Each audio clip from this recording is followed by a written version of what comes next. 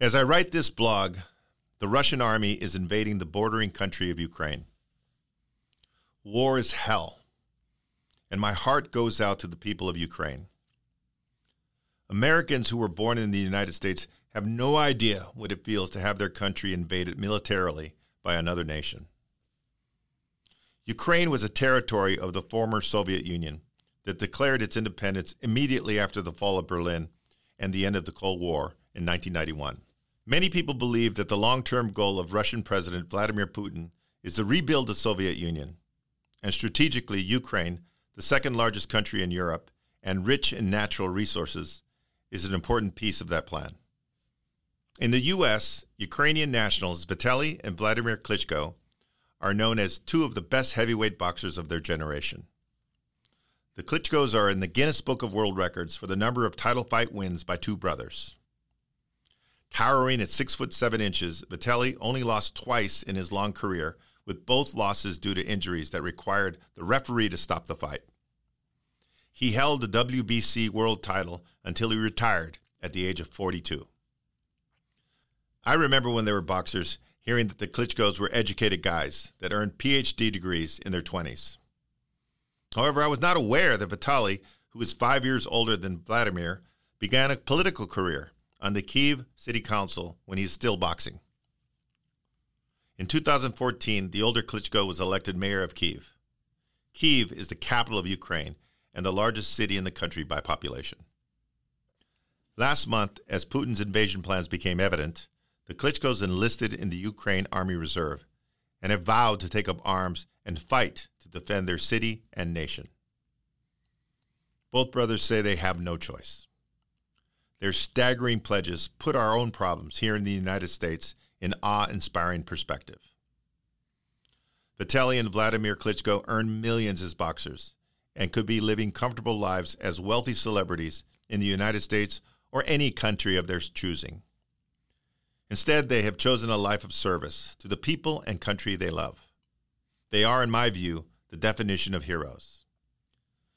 If Putin succeeds with his nefarious agenda, it is more than likely that millions of Ukrainians will flee and find refuge in other countries, including the United States. I expect that we will welcome many of them, as we should. My guess is that the large majority of those refugees will become productive members of our society, eternally grateful to the country that took them in their darkest hour. Immigrants have always gotten the job done. Now let me tell you about some other heroes. Many immigrants in this country also come from countries where life is less than certain. The things that those of us who were born in this country take for granted are only a dream to people from certain regions in Africa, Asia, and south of our border. The problem is, most of the people from those regions of the world are not white, and therefore will not receive the same public support or compassion. You can argue that if you'd like, but it's a fact. I bring this up because our economy has been growing at an anemic pace for years. Housing inventory is at an all-time low, in large part due to labor shortages in the construction industry. In simple terms, we're in dire need of more workers, and the problem is only going to be solved through immigration. Math doesn't lie. It's a shame that immigration has become so political. It wasn't always that way. Ronald Reagan himself said that the day we close our doors to immigrants is the day we will lose our leadership in the world. We are testing that theory today. Our country and our economy need workers at all levels. Yes, we need PhDs, but we also need construction workers and just about everything in between. I hope and pray for the Klitschko brothers and all the citizens of Ukraine. And I feel the same compassion for the millions around the world who are living in oppressive regimes and fear for their lives daily. They deserve to live their lives in peace. The positive news is that some of those people are exactly what we need in this country today. Brave, hardworking, family-loving people who will only make this nation stronger and better than ever. The question is whether we have the intellectual capacity and political will to do what's right, or will we continue to evolve into a society mired by tribalism and divisiveness?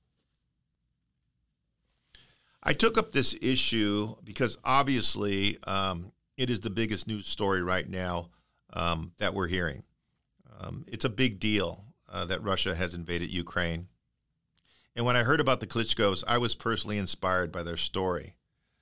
However, when I started to write this blog, I started to realize that their story wasn't that different from a lot of the immigrants that live in South America and other parts of the world. Now, they're not all being invaded by Russia, which is our number one adversary in the world, but I also think that it would be a mistake to think that people from Africa, from Latin America, and from Asia would be viewed the same way regardless. It's something that we have to come to terms with as a country, and we have to do better. This is one of the most divisive political environments that I've ever seen in my lifetime. And unfortunately, I don't think it's making us a stronger country. I think it's making us a weaker country. And I'm not sure what it's going to take to bring us back to a country that could agree to disagree, but first and foremost recognize that we're all part of the same team. But we've got to find a way to get there.